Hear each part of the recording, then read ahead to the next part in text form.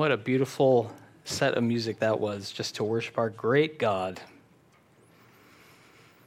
He loves us.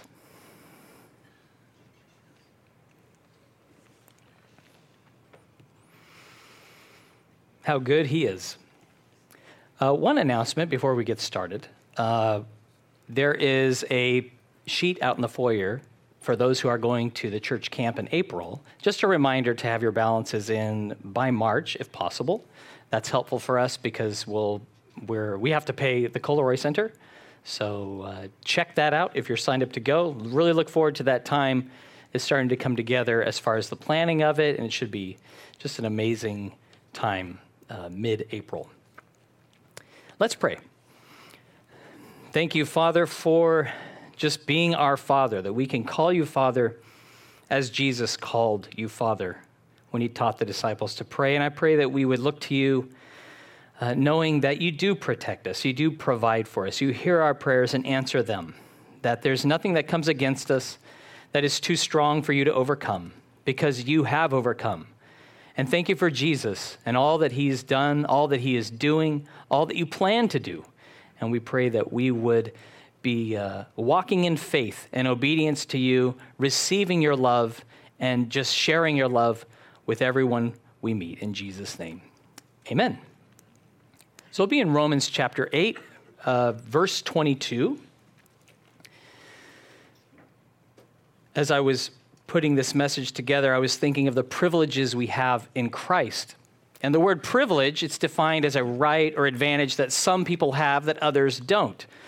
And some, I think more modern day, is some see it unethical that some would have a privilege that others don't have.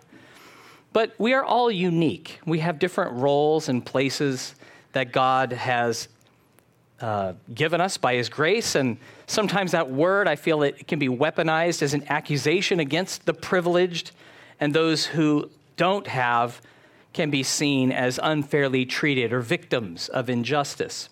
But my aim is not to wade into your feelings about the term, but to say that we as human beings all share the privilege of being created in the image of God. That's the reality for all of us. And you have a unique privilege to be you, whether you like that or not, because there is no one who is you or will ever be you. And God loves you just how he made you. And we are privileged to live in Australia. We are privileged to go to church and to hear the word of God. And as children of God, we've received so many privileges and blessings from him.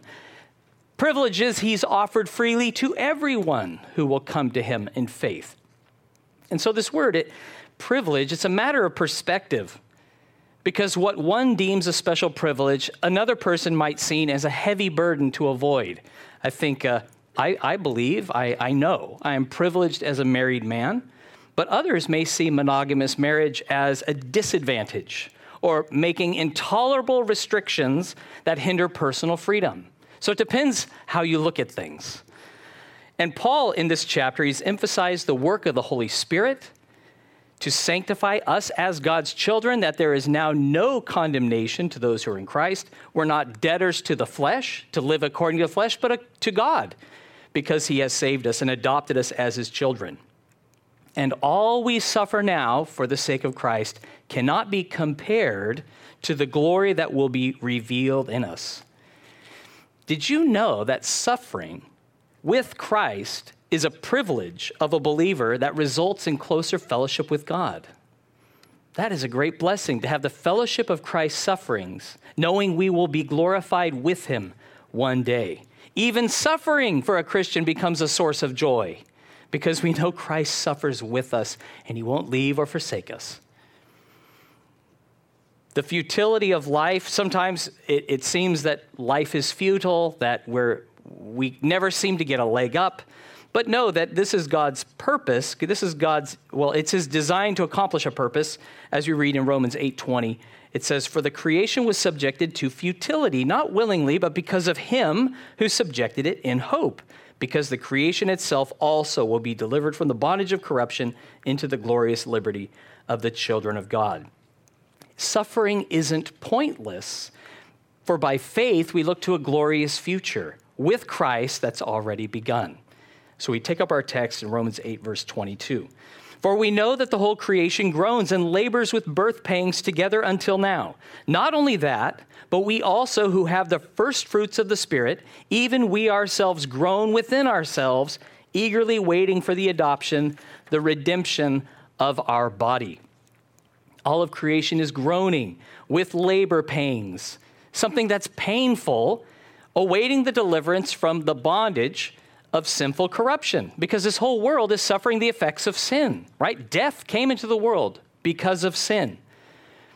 And the world longs to be free of the rule of sin and death and the sway of Satan, longing for deliverance from Jesus when he returns.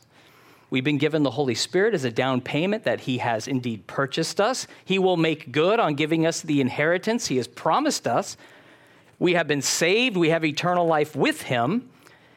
We've been spiritually secured and adopted as his children, yet we gladly look forward to the day when we'll be free of these corruptible bodies and ever be in the presence of God, free from indwelling sin, sickness, pain, suffering.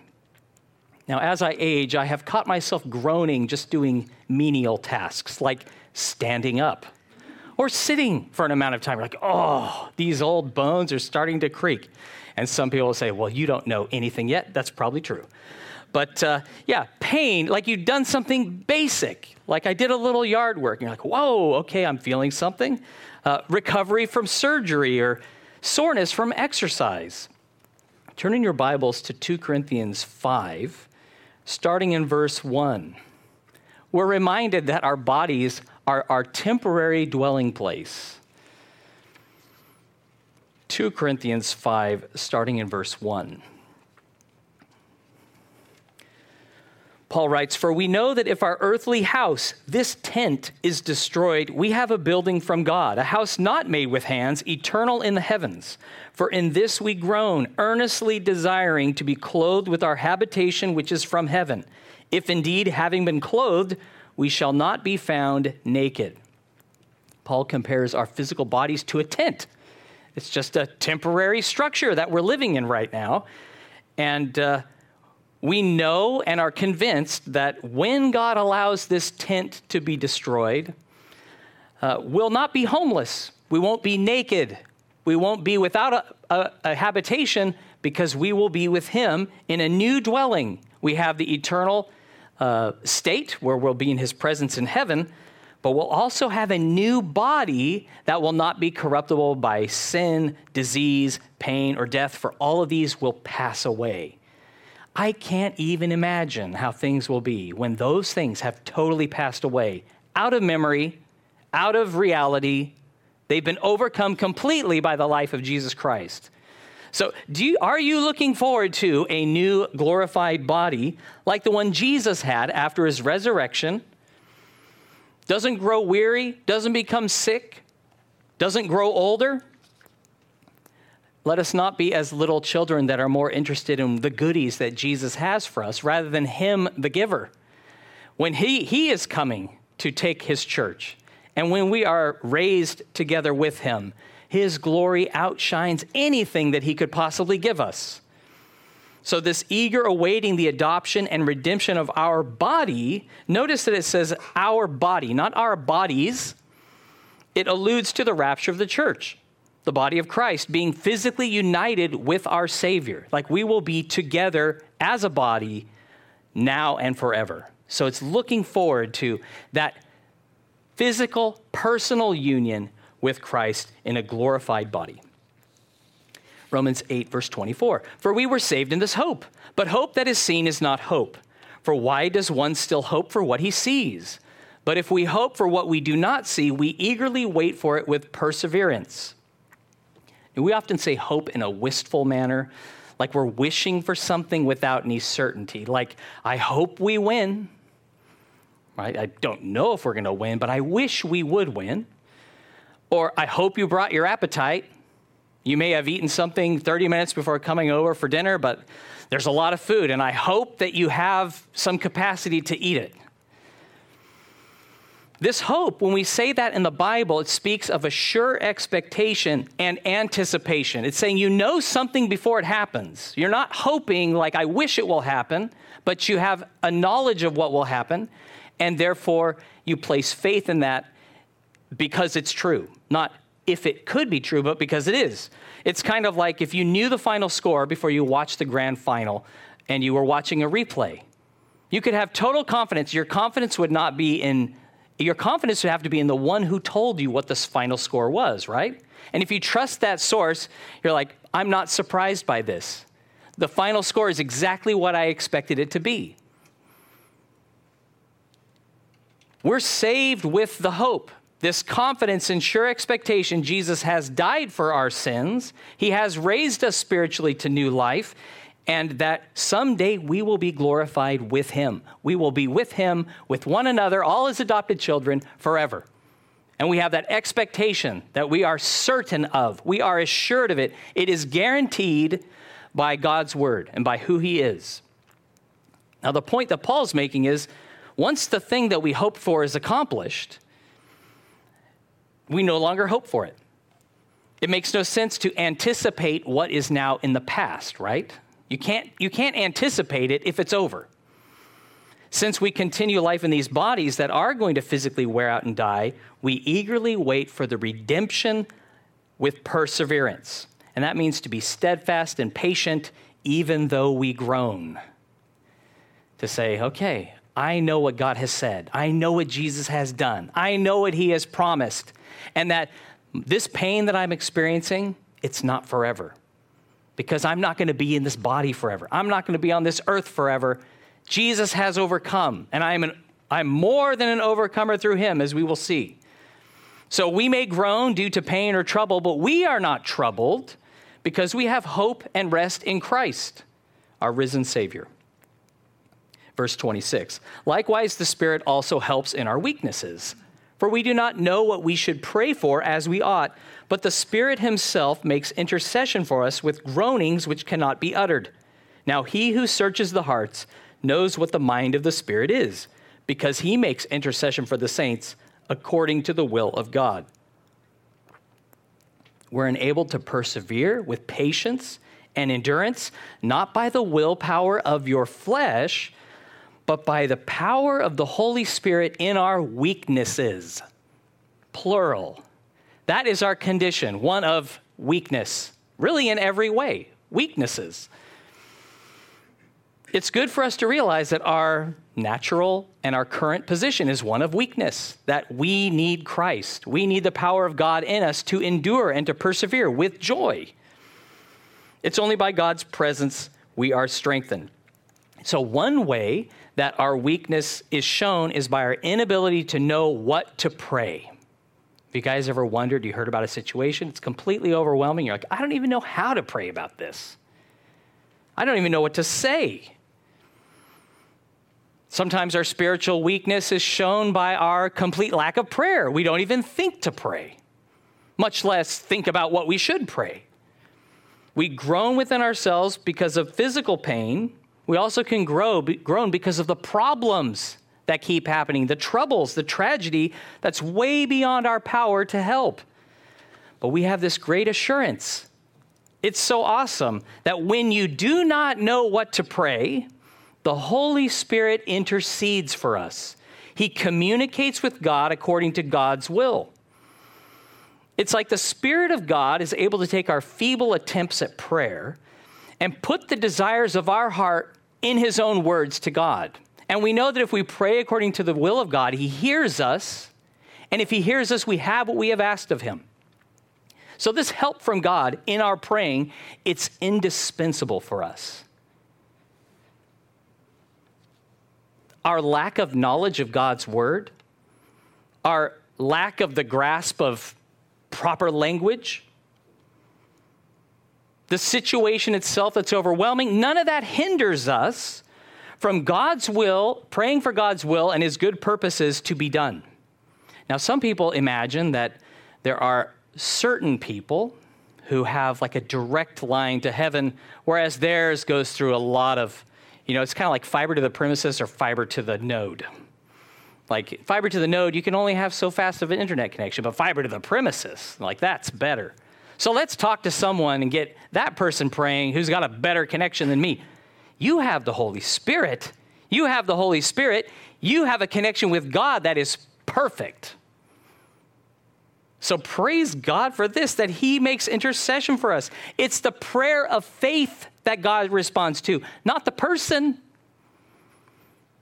It's the prayer of faith that God hears and he answers. And the Holy Spirit helps us in our weaknesses. So good, let's be those who admit our weaknesses, but then let's rely upon God's strength and not on maybe another person or our own knowledge or our own wisdom that will accomplish what God wants. He's the one who does it. Hebrews 7:25, it says of Christ, therefore he is also able to save to the uttermost those who come to God through him, since he always lives to make intercession for them. So we have the Holy Spirit within us who is interceding for us to the Father. We have Jesus who's alive and he is living to intercede for us. Your prayer goes through to God by his grace. The other day I was praying for someone and I said the wrong name by mistake. Now, I don't need to be upset or wonder that my prayer, oh no, that prayer is disqualified because I said the wrong name. He's going to go and try to help people with this name, but that's not the right name. I don't need to beat myself up about this. God doesn't turn us away on a technicality. Well, actually, it says this. Because I am weak, I forget names. I say the wrong thing. Because the Holy Spirit himself makes intercession for us. Jesus is living to make intercession for us.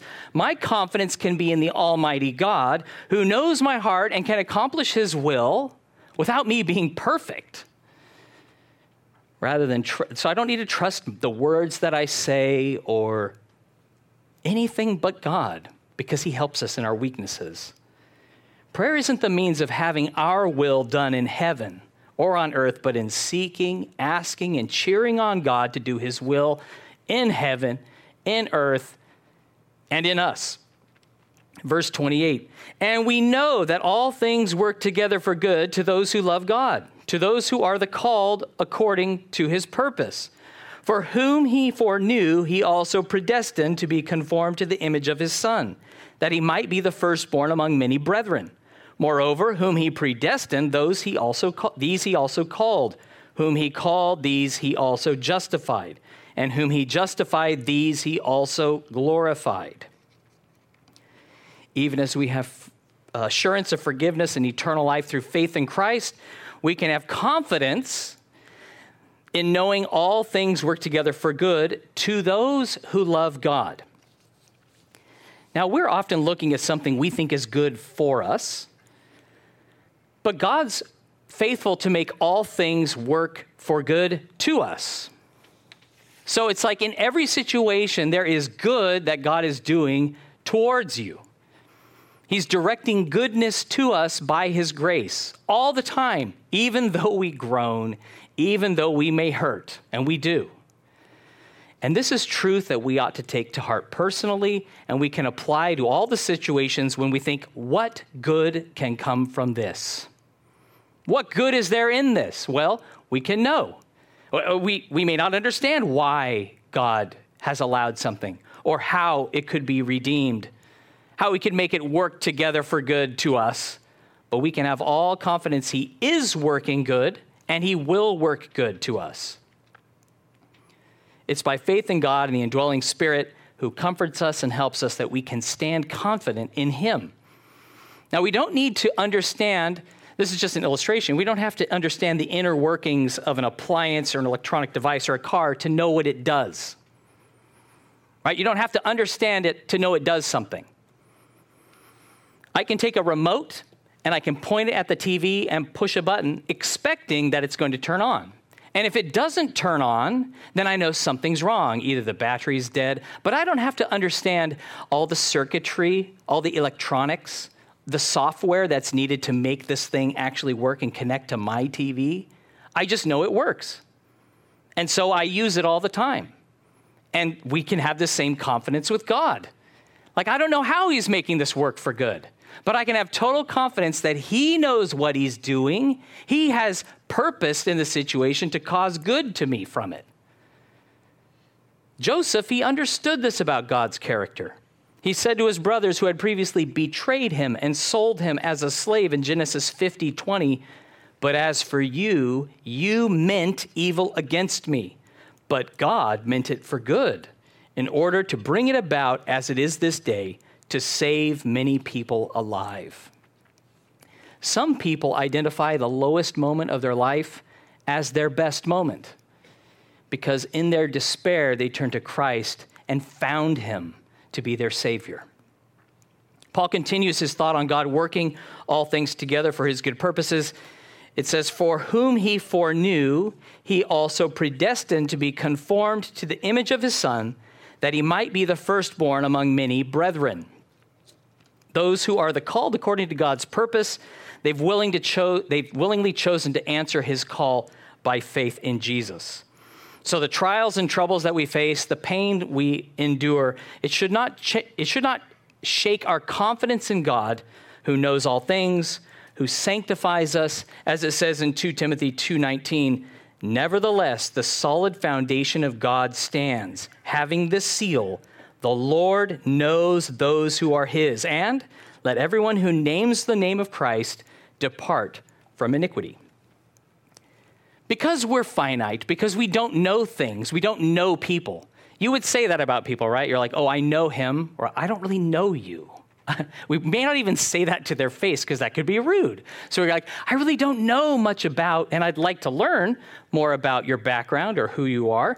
But we need to observe. We need to talk with. We need to interact with people to get to know them. We can't just know them by seeing them. We have to interact with them. But because God knows all things, as our creator, he intimately knew us completely before we were born. And this is more than an awareness of knowing someone exists, but God really knows everyone. He knows them in and out for their entire life. We don't know, but God knows who we are. So those whom God foreknows are his. He knows who are his. So those that he knows are his, it says he predestines or determines that all will be sanctified into the image of Jesus. So God's purpose for every single one of his adopted children is to be like Jesus and to be glorified with Jesus. That's his plan for all of his adopted children. And we can count on him to fulfill those promises and purposes in us. Now, it's really important that we don't conflate God's foreknowledge with predestination. These are two different words. They're not synonymous. And I can show you the difference between them. When I worked in a refinery, I was told, when you hear this particular siren, and they played it for us, you need to muster or assemble at a particular place. We were told on a day that there would be a drill. Listen for the siren. When you hear the siren, you don't know when it's going to happen, but when it happens, this is what you need to do. Drop your tools, drop everything, and go there. So I had foreknowledge of an upcoming event that would happen that day, and my course of action was already determined, right? I had predetermined what I was going to do. When I hear the sound, I drop my tools, and I go to the muster point. Now, because God knows everything for all time and all eternity, he doesn't need to be informed about anyone. He doesn't need someone to pray for salvation for him to know that they are his, because it says, the Lord knows who are his. And those who are his, he has a predestined outcome for them. He has a plan for them to be made into the image of Jesus and to be glorified with him forever. That's his determination. He's saying, this is what I will do for all of my children. I have predestined them to be conformed into the image of Christ. And that process of sanctification is going on right now, bit by bit. We've been sanctified, set apart for God. We are being sanctified, and one day we'll be completely sanctified when we are glorified with him in our new bodies. He has ordained us to be conformed into the image or likeness of his Son. I like Webster's definition. He says, predestined is to predetermine or foreordain, to appoint or ordain beforehand by an unchangeable purpose. This purpose that God has for you as a child of God to be made into the image of Jesus, that's unchangeable. Just like God, who is unchangeable. That is his. This should not be a source of pride for us. This should be deeply humbling that he would have such plans for us. He continues in verse 30, moreover, whom he predestined, these he also called. Whom he called, these he also justified. And whom he justified, these he also glorified. So believers can know we have been predestined to be conformed to the image of Jesus. We've also been called by him. We've never imposed ourselves upon God. In choosing to follow Jesus, we now realize we have been chosen by him.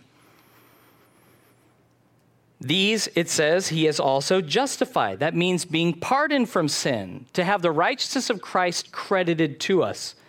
And all those he has justified, made legally righteous, he is also glorified.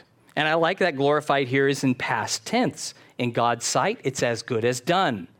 And we have received his glory in these earthen vessels. We have the Holy Spirit dwelling within us. Now, because God's eternal and he's all-powerful, John could refer to Jesus in Revelation 13:8 as the Lamb slain from the foundation of the world. That's pretty wild, isn't it? The Lamb slain from the foundation of the world. Before sin ever came into the world, God had a predestined purpose, a provision of forgiveness and salvation he would offer to all sinners, because his will is that none should perish, but all come to repentance. Turn in your Bibles to Ephesians 1, starting at verse 3. It's such a great passage that emphasizes God's blessing, his choosing, his adoption, and acceptance is all God's doing by his grace. And of this we have received through the gospel. Ephesians 1:3. It says, blessed be the God and Father of our Lord Jesus Christ, who has blessed us with every spiritual blessing in the heavenly places in Christ, just as he chose us in him before the foundation of the world, that we should be holy and without blame before him in love, having predestined us to adoption as sons by Jesus Christ to himself, according to the good pleasure of his will, to the praise of the glory of his grace, by which he has made us accepted in the beloved. Now, how awesome is God, and how awesome is this? Blessed with every spiritual blessing. So bless God for what he has done. He has chosen us.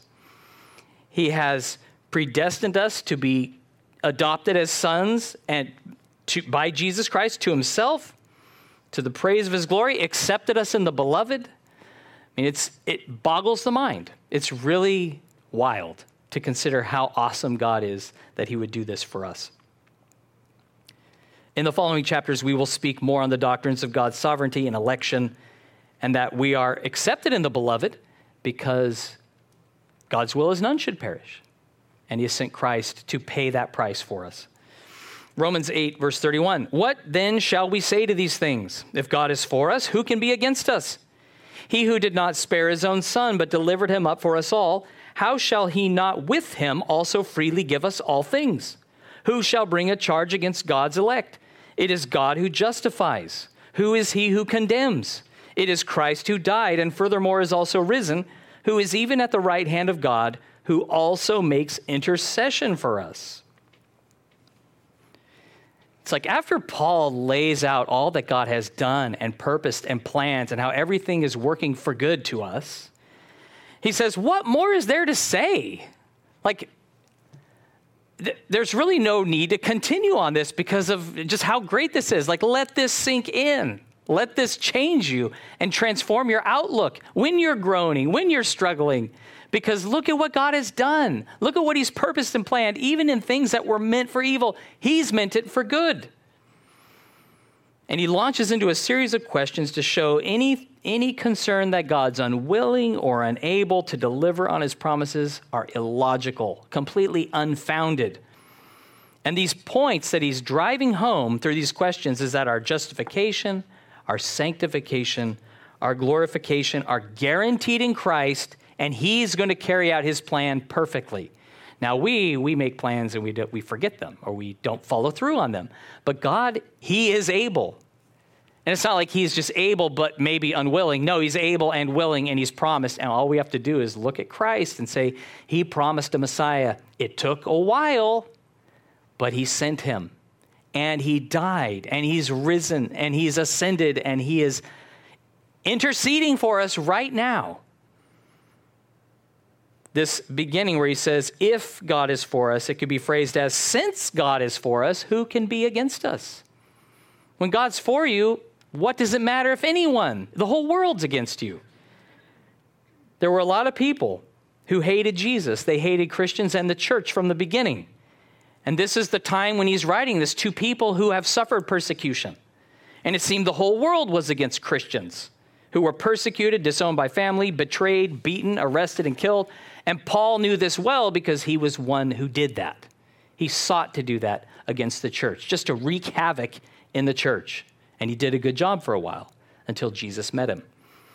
But in light of God's power and his glory, since God is for us, what does it matter what anyone else did? Could they stop his good purposes? Could they hinder his plans? Looking back to God's work to redeem lost sinners by Jesus dying, it shows that he's willing to give what's most precious to him and beloved for our sakes. Like Paul said earlier in this chapter, Romans 8:16, it says, the Spirit himself bears witness with our spirit that we are children of God. And if children, then heirs, heirs of God and joint heirs with Christ, if indeed we suffer with him, that we may also be glorified together. It's on the basis of Jesus suffering and providing atonement for us, not our suffering for him, that we're made children of God through the gospel. It's because of what Jesus has done that we are children of God.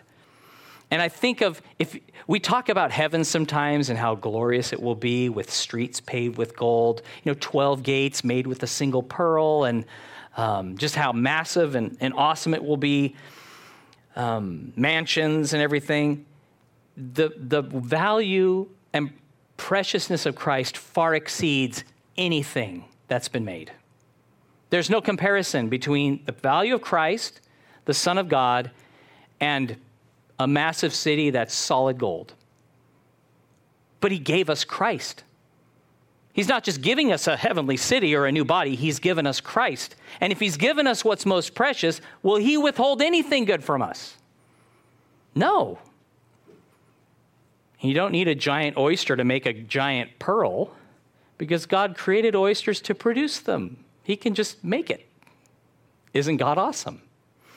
Jesus said to his disciples in Luke 12:32, do not fear, little flock, for it is your Father's good pleasure to give you the kingdom. We're just a little flock, but God's like, I want to give you everything. I want to give you myself. I want you to be with me forever because I love you. Because God has not withheld who is most precious, we can rest assured all our needs are met in Christ and will always be met. And so we have this confidence now of God's provision now, his provision in the future, and that he has already provided all things that pertain to life and godliness. This has already been given to us, as it says in 2 Peter 1:3. And so Paul, at this stage, he's practically shouting with joy. He says, who shall bring a charge against God's elect? It is God who justifies. God is the judge of all the earth. We're justified by faith in Christ. Not one charge can stick to us. In Romans, this is the first reference to Christians as the elect. We'll see that Israel is also called the elect. It means that those are people he has chosen. In a democratic election, we cast our votes, and those who have the most votes are chosen to serve as a public servant. And so it's just being chosen. Jesus said to his disciples in John 15:16, you did not choose me, but I chose you and appointed you that you should go and bear fruit, and that your fruit should remain, and whatever you ask the Father in my name, he may give you. Whatever you ask the Father. And then he said, when you pray, say, our Father who art in heaven. our Father. He's saying the God that I call Father is the God that you address when you pray.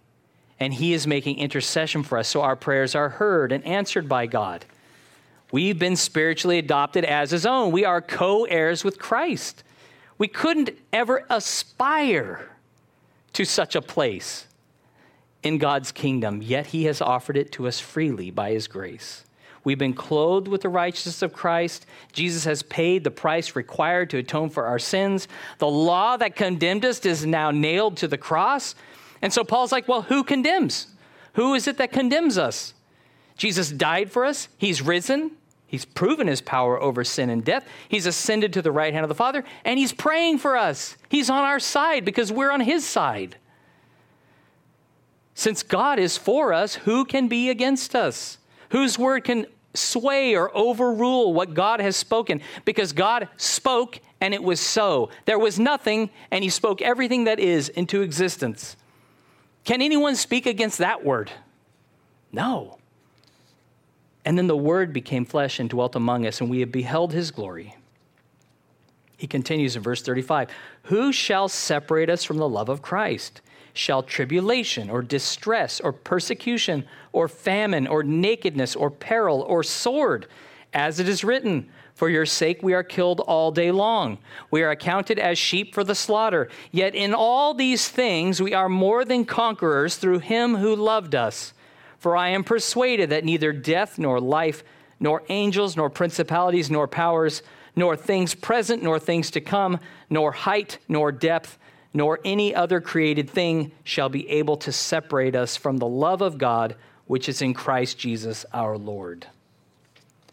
Amen. McGee observed this. He says, we enter this chapter with no condemnation.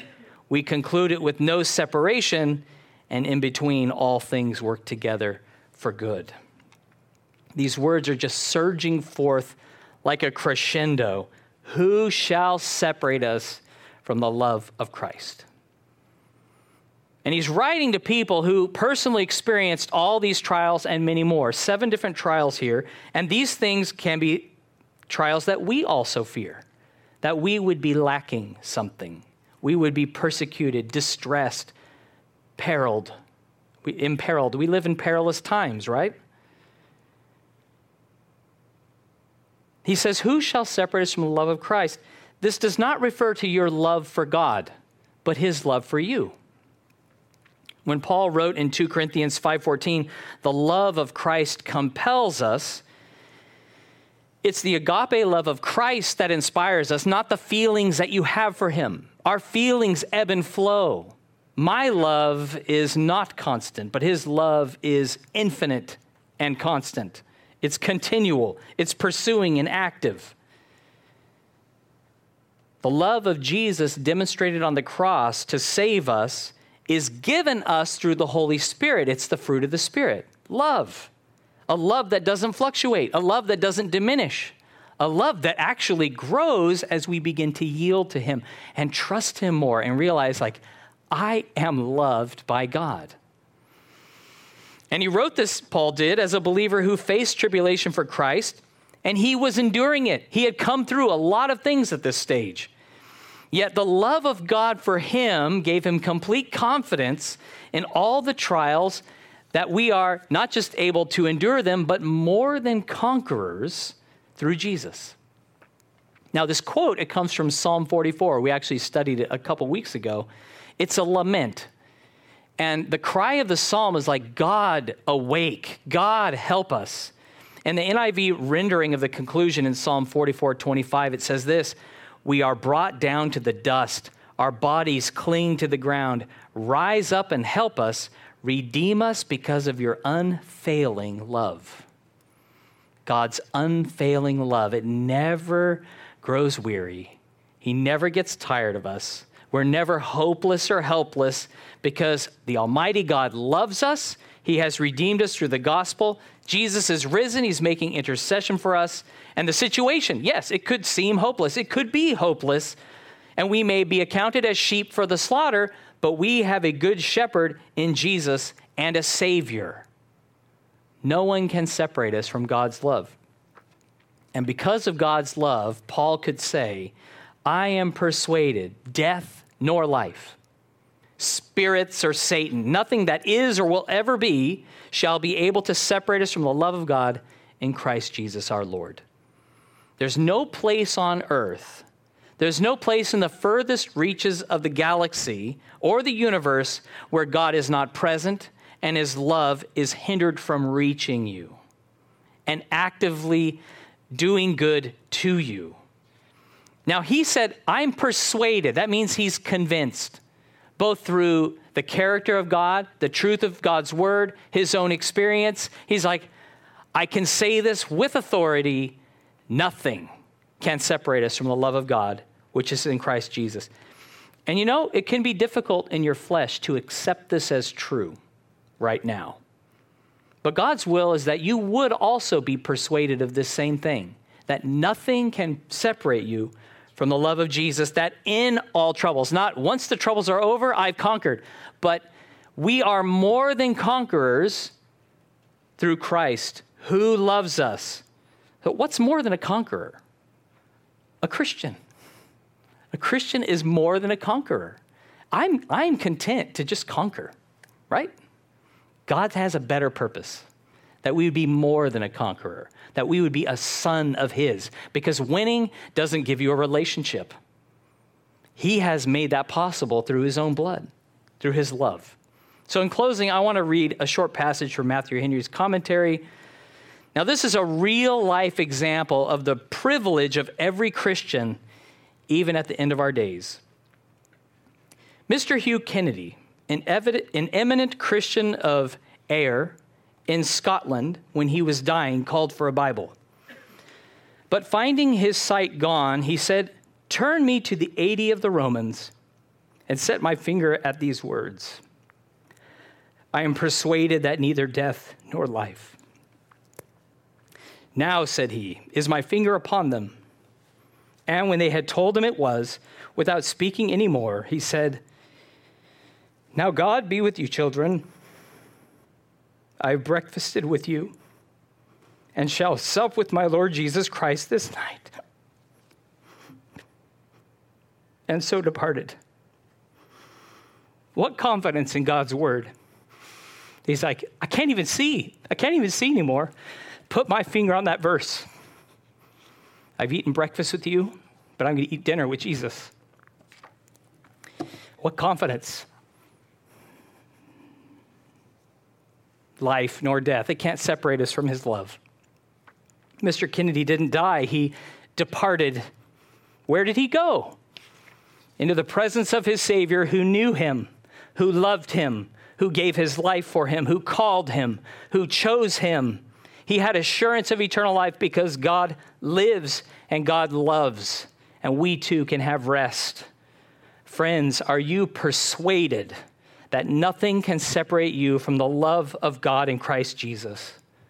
This is our privilege as his followers, as his children, with eyes of faith to know God who is beyond knowledge, and rest assured, nothing can separate us from his love. Let's pray.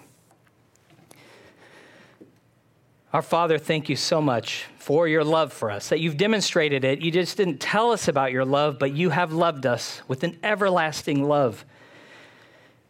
That the Lamb who was slain from the foundations of the world, and you've chosen us even before this world was, and you've purposed for us to be like Jesus and to be glorified with him. Lord, we thank you. We praise you and worship you. Blessed be your name. Lord, may you be honored and glorified both through our words as we sing now and also through our lives, that we would live a life of praise to you because you are awesome and because you love us. May your love shine through us, Lord. May your glory be shining brightly in the midst of tribulation, even when our eyes grow so dim that we cannot see. When we can't read the words on the page, Lord, we would know you're in our hearts and you will carry us to be with you forever. Thank you for your Spirit even now, who comforts us and helps us in our weaknesses, that even when we don't pray, we don't know what to pray, we don't know how to pray, that you intercede for us. Thank you that you love us. In Jesus' name, amen.